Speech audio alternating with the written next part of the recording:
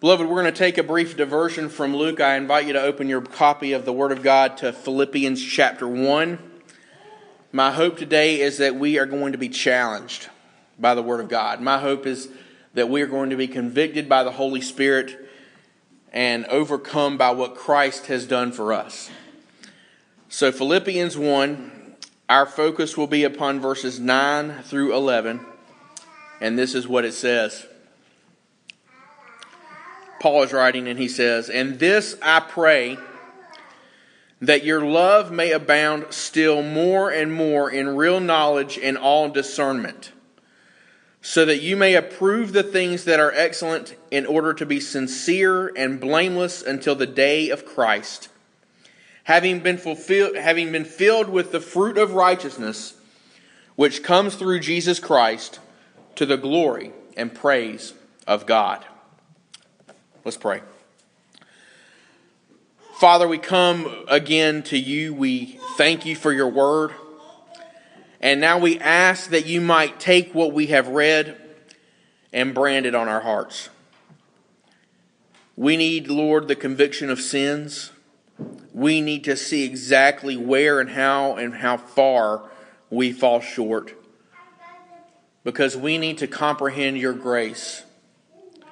And I pray that you will pour your grace out upon us and compel us by the love of Christ to glorify you in how we respond to your word today. May we be those who embody the things Paul prays for here.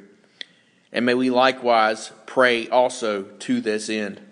We ask this in the name of Jesus Christ. Amen.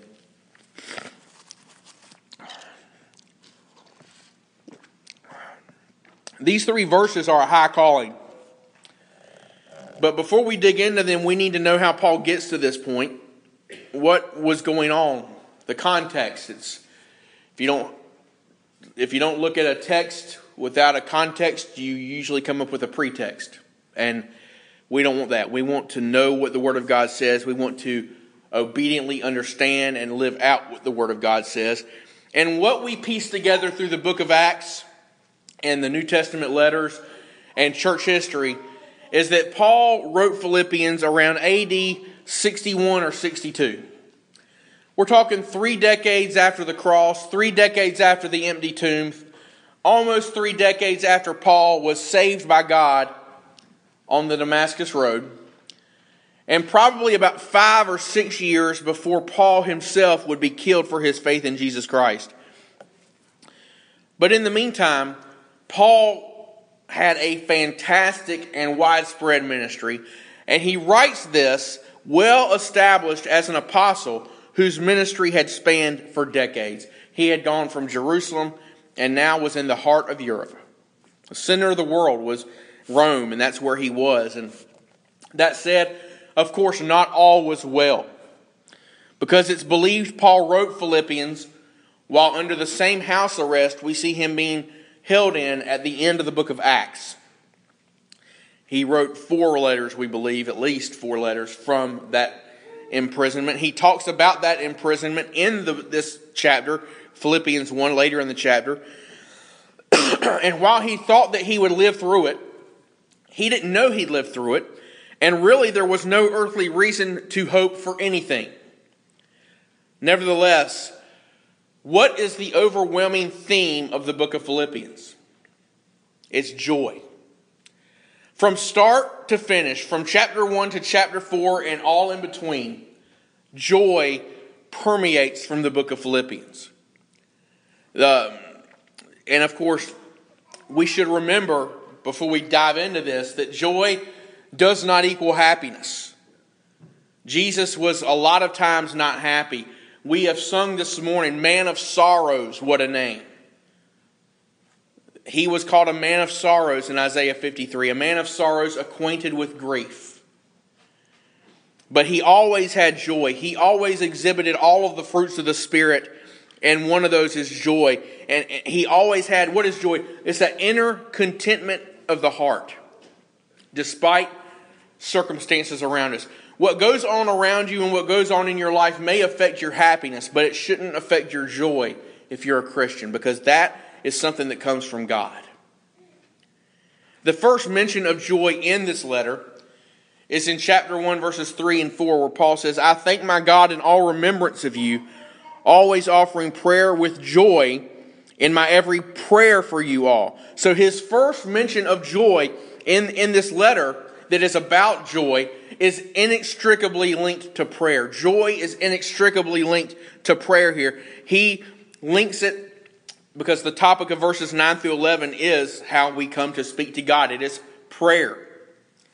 And this morning, that fact alone should drive us to want to understand the source of Paul's joy and how it led him to live, how it drove him to think about the church, and how it applies to you and me right here. We want to, if we want to glorify God, beloved, we really need to know how God wants us to pray.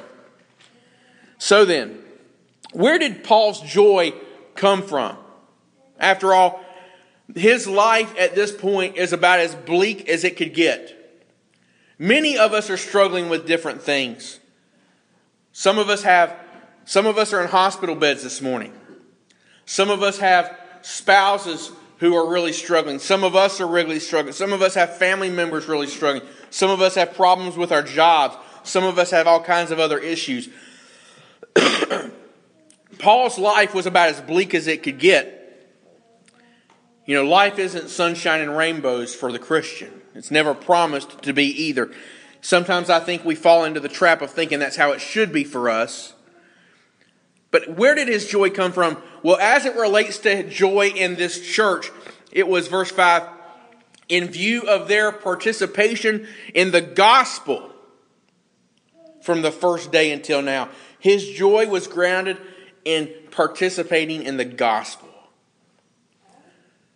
The Philippian believers, they were not gospel spectators, but they actively participated in proclaiming it and in living it out. They let what God had done to them impact every part of their lives. They didn't compartmentalize their faith. They let their faith flow through everything, whether it be their home life, their work life, all of it was grounded in what Jesus Christ had done for them. This was a body of believers who were disciples wanting to make disciples for the glory of their Lord. They were a missionary church. And what that means is that they weren't just a church associated with missions. They were a church on mission. A very important distinction. They were actively assisting Paul in carrying out his ministry. They themselves were carrying out ministry. Even when times were tough. Even when it looked like there was every earthly reason to quit. I mean, after all, their leader, Paul, is in prison. They're going to no doubt be coming for us. There's no earthly reason to continue. And yet, they had joy. And that brought Paul great joy. And he dwelt on that as he contemplated the sovereignty of God in verse 6. He was confident that God, who had begun the good work in them to begin with, would complete it, would perfect it until the day of Christ Jesus, until the day that Jesus Christ returns. And all of that brought about a deep affection, a very Christ-like affection on the part of Paul for this church. And it's all the first part of this letter then comes couched in the language of prayer as we get to verses 9 through 11. The things Paul prayed for. And the first thing we see Paul pray for in verse 9 is love. Love. And specifically, that your love may still abound more and more. You know, we use the word love a lot. And in English it does in English mean so many different things. English that way can be a very imprecise language. Greek is a little more on the nose. There are a few different words in the Greek that are translated love in our English Bibles in the New Testament. I'm not going to cover all of them, but I'll cover the three main ones. The first one is eros. We get the word erotic from the word eros, and it speaks of the kind of sensual and physical love that is to only be shared between one man and one woman in the bonds of marriage. Eros. Another word is phileo. which is a brotherly, a familial love. The city of Philadelphia is called that, the city of brotherly love. Why? Because it comes from that Greek word phileo. But then there's another type of love. It's the love spoken of in John 3:16. It's the love really that is specific to God and those who are of God. And the word for that is agape. Agape love is sacrificial. Agape love is enduring.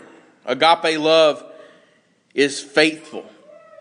Agape love is the 1 Corinthians 13 kind of love. Patient, kind. It does not envy. It does not boast. It does not keep a record of wrongs. It does not rejoice. It rejoices with the truth. Agape love never fails. And it's this kind of love which is at the heart of biblical Christianity. And it has to be because of what we read in 1 John 4:8, that God is love.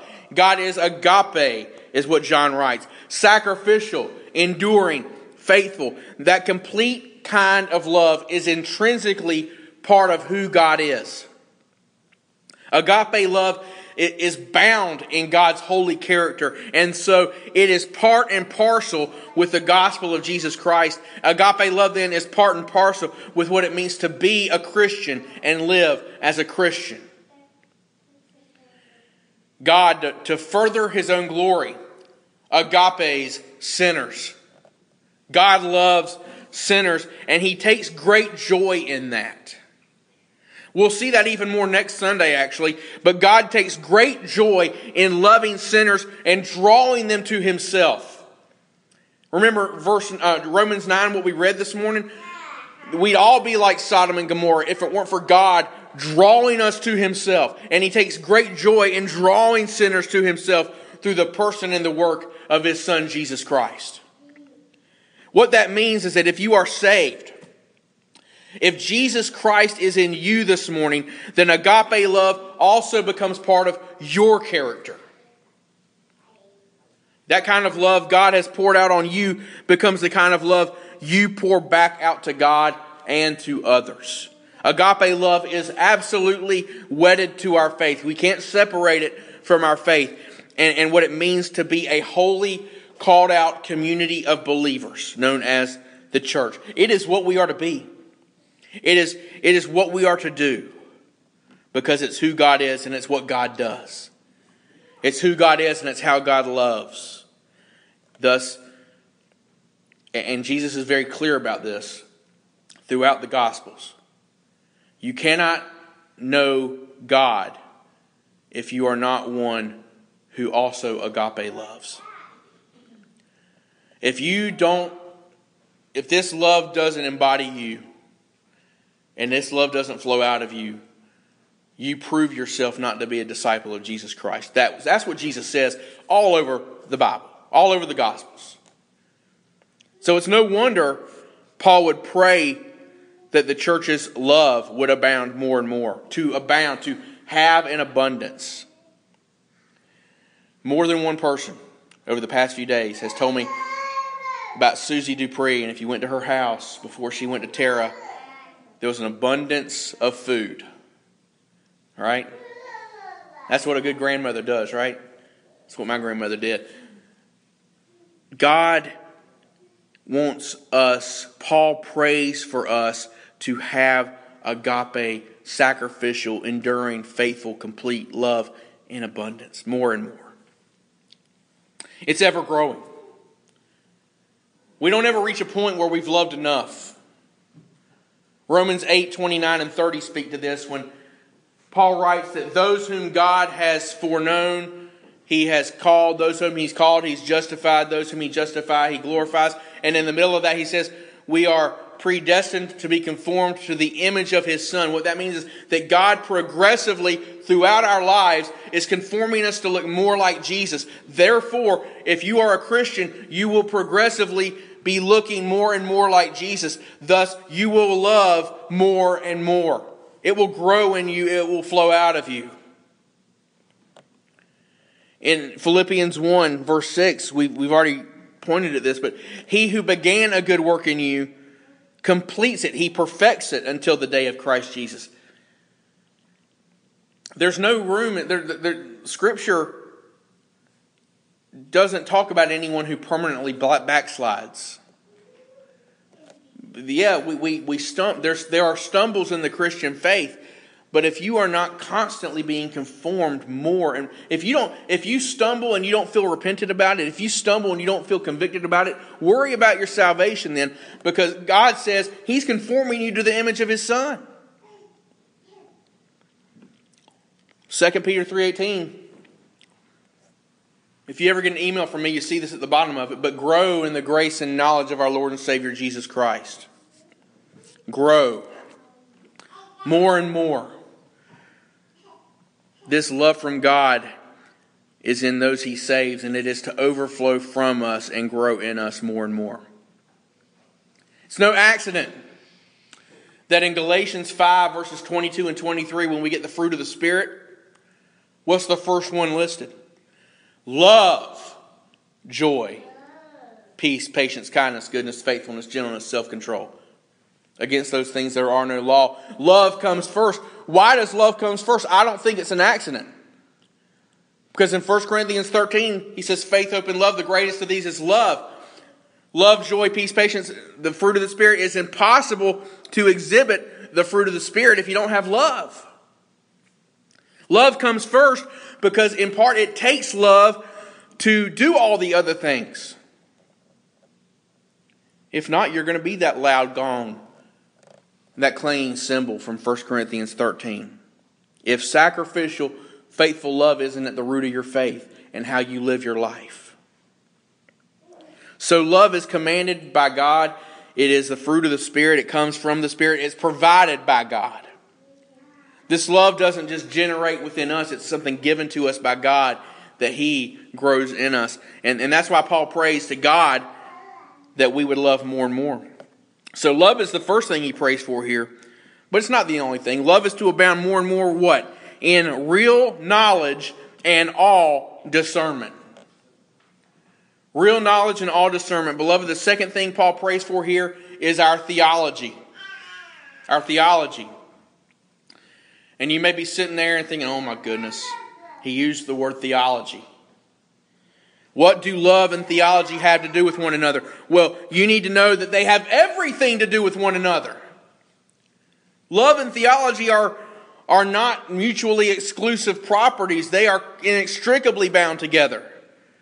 Take God's love for you, for example. Many think love is an emotion. Beloved, love is not grounded in emotions, not agape love. You know, God did not look down at you and get misty-eyed because of how wonderful you are and decide He's going to save you. Agape love is a choice. If you're saved, it's not because God got all weepy over you. It's because on the contrary, you know, Romans 9, Jacob and Esau, before the twins were even born, before one had done good and one had done bad, before any of that happened, what did God say? Jacob I loved and Esau I hated. God made a choice. Matt He loved. Thanks be to God. He set His agape on me before I was even born. And agape never fails no matter what. So if you are saved, nothing can separate you from the love of God which is in Christ Jesus. Because God has made a choice to love. And likewise, our love is not to diminish either. His love never diminishes for us. Our love is never to diminish.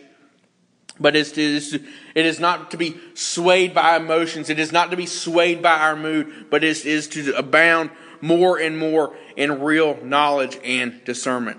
Our love must drive our theology. And likewise, our theology must drive our love. They are not mutually exclusive, but they have to be joined lockstep. You know, even the word theology, for some people, sends you running. Don't give me theology, just give me Jesus. I can't stand when people say, maybe that's your mind. Don't be that Christian. Because what is theology? It's the study of God. It's who God is. The Word on God. And well, even the word theology sends people running. It seems cold. Theology can be cold without love. But on the other hand, love without theology is empty. Because love rejoices with the truth. So then if you want to love God more, what's Paul saying here? In real knowledge and all discernment, you've got to strive to know God more. I'm constantly amazed at people who say, I love Jesus Christ, but never seem to be in the Scriptures. It's just not part of their lives. It's just not part of who they are, except for maybe a few minutes on a weekly basis. And if you want to convince somebody you love Christ, Christian, if you really love the God of the Word, you better love and be in the Word of God. It's as simple as that. It's the only way you'll really get to know Him. You know, God says that what He reveals to us in creation is enough to condemn us. But the only knowledge that leads to salvation is found right here. And how can our agape love for one another abound more and more, increase, if we aren't in our Bibles increasingly? Likewise, how can our love for one another increase if we aren't in one another's lives? And I mean on a spiritual basis. You know, it's one thing to have history with people. It's another thing to share spiritual bonds. And it's rare. You know, we live in a world where there are, except at my family reunions, we always talk about this at my family reunions, but there are two things you're not supposed to talk about, right? Religion and politics. Well, that's for them. That's for unbelievers. It should all. I mean, our faith is supposed to be what we talk about. How it impacts our lives is supposed to be what we talk about. Our concerns, our fears, our what we're learning, what we need to learn, what the questions we have. It should be what we interact with each other with. You know, your relationship with God isn't just between you and God. Our faith is personal, but it's never private. If you love me, and if I love you, you are responsible for me, and I am responsible for you. As brothers and sisters in Christ, your spiritual welfare is my business, and mine is yours. You're to know me, and I'm to know you, and we're to share our lives with one another so that we can always be loving each other the best we possibly can. That's what Paul means by knowledge. And discernment, the word translated here, discernment, it's the only time that Greek word is used in the New Testament. It means insight or perception or judgment. It conveys the idea of practically applying the deep knowledge we have for one another. So you learn more about God, and you're able to have insight as to how you're to live your life for God more.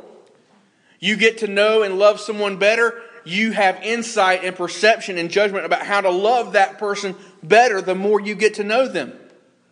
That's what Paul is talking about here. And why? Because it leads us to the third thing that Paul prays for us for. And that's our practice. There's a saying that preachers sometimes use, that we need to preach and teach in such a way that our orthodoxy leads us to orthopraxy. That our right thinking leads us to right living. That's what is the thought here. Our obedient, Paul's praying for obedient living here. Our love for God and one another, and our theology spurned on by it and motivated from it, drives us to what? To approve the things which are excellent. And if you follow how this passage goes, as John MacArthur puts it, the progression is from love, which incorporates knowledge of God's truth and spiritual discernment, to excellence, that is, thinking and living biblically. That word for approve in verse 10, it means to examine. Medical examiners, they view a body, and they view it very carefully in many cases. When they're trying to find out what the cause of death is, they will turn inside and out to get an answer. That's what real examination is. But there are far too many Christians who are content to go along to get along, with as little biblical knowledge as necessary, not examining the Word of God to know what is the cause of their hope. You know, sometimes we sanctify our own opinions without searching the Scriptures to make sure what we say and think is what God says and thinks. I ran across a quote the other day. I was actually preparing for a lesson I'm going to be doing in Genesis shortly, and the quote was like this. It says, "If we would be faithful Bible expositors, we must be guided by what God has actually said, not what we think He should have said." And so often the way we love others and the way we think about things, the way we think about the church, the way we think about how we should live our lives is really based more on how we think God wants us to live rather than on how God says He wants us to live. Our practice must be guided by our theology. Our theology must be guided by God's Word and grounded in His love for us and our love for Him. Paul writes that the word excellent, approve the things which are excellent. The last chapter of the book, he writes this: "Finally, brethren, whatever is true, whatever is honorable, whatever is right, whatever is pure, whatever is lovely, whatever is of good repute, if there is any excellence, and if anything worthy of praise, dwell on these things." Notice how excellence is tied to purity and what is right and what is truthfulness, what is true, what is holy. We want to, why? So what does he say? In order to be sincere and blameless.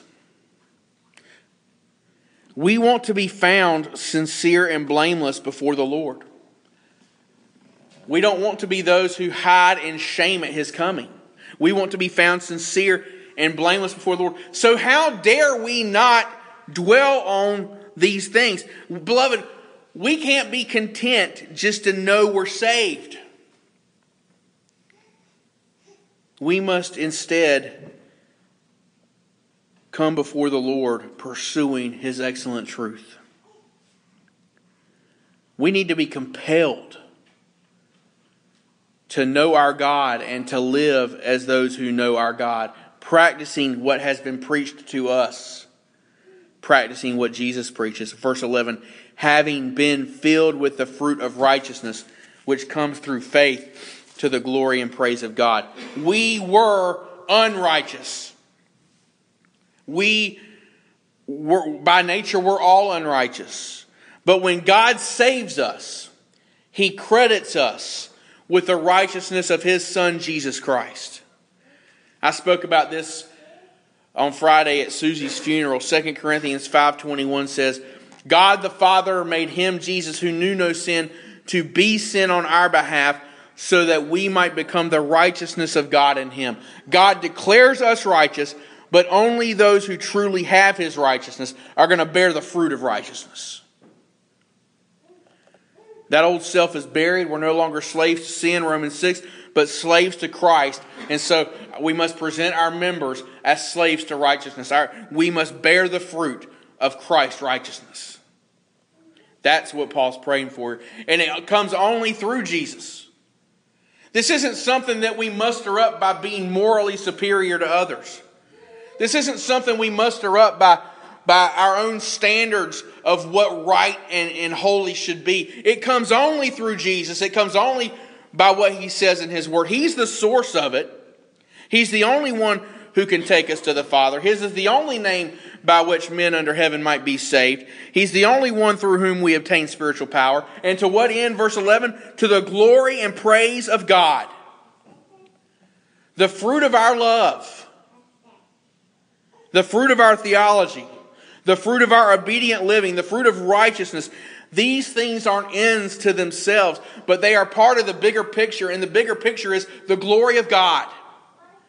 The glory of God is the overwhelming theme of Scripture. The glory of God is what the cross is all about. The glory of God is what the resurrection is all about. The glory of God is what Israel being enslaved in Egypt is all about. The glory of God is what the Exodus was all about. The glory of God is what His kingdom is all about. The glory of God is what the exile was all about. The glory of God is what Jesus Christ returning is all about. And all that we do, and all that we say, and all of our love, and all of our theology, and all of how we live is to the glory and praise of God. We don't do what the Word of God says to build our spiritual resumes. We do what the Word of God says because God is worthy of it. And so Paul prays for this church to love obediently, to live obediently, to seek to know Him more. Love, theology, and practice. Love, theology, and obedient living. And as we head into a time of responding to the Word of God, that needs to start with us right now. You know, maybe these things need to be added to our prayer list. Abounding love, right theology, obedient living for the glory of God. These are ambitions worthy of our Savior. These are things that please Him. Let's please Him. Why are we here to please ourselves, or are we here to please Him? If we're here to seek the approval of men, we are not bondservants of Christ. Galatians 1:10. Everything we do, everything we say, all of our love, all of our everything has to be for the glory of God. And so let's do it. Let's pray to this end, that God might glorify Himself through us. And let's do it right now. Father, we fall so short of Your holy standard. We are imperfect. We're so imperfect we have a hard time understanding how bad we are. We have a hard time seeing and understanding Your perfection, and yet Your word is the truth. And we are sanctified by truth. And so I pray on behalf of this church that You might sanctify us. That our joy might be found in You, that we might be a church on mission. That You might take joy in our participation in the gospel. That we might have affection for one another. That affection for one another might be conspicuous. Your Son told His disciples, they will know You are My disciples by your love for one another. Father, cause us to love each other so much, to love You so much, that others wonder about what it's all about. Help us to embody the things Paul prays for, and help them be our prayer for ourselves as well. Not so that Bethlehem Church can be great, but that so we can point to You as the one who already is great and forever will be. Great is Your faithfulness. We ask this in Jesus' name. Amen.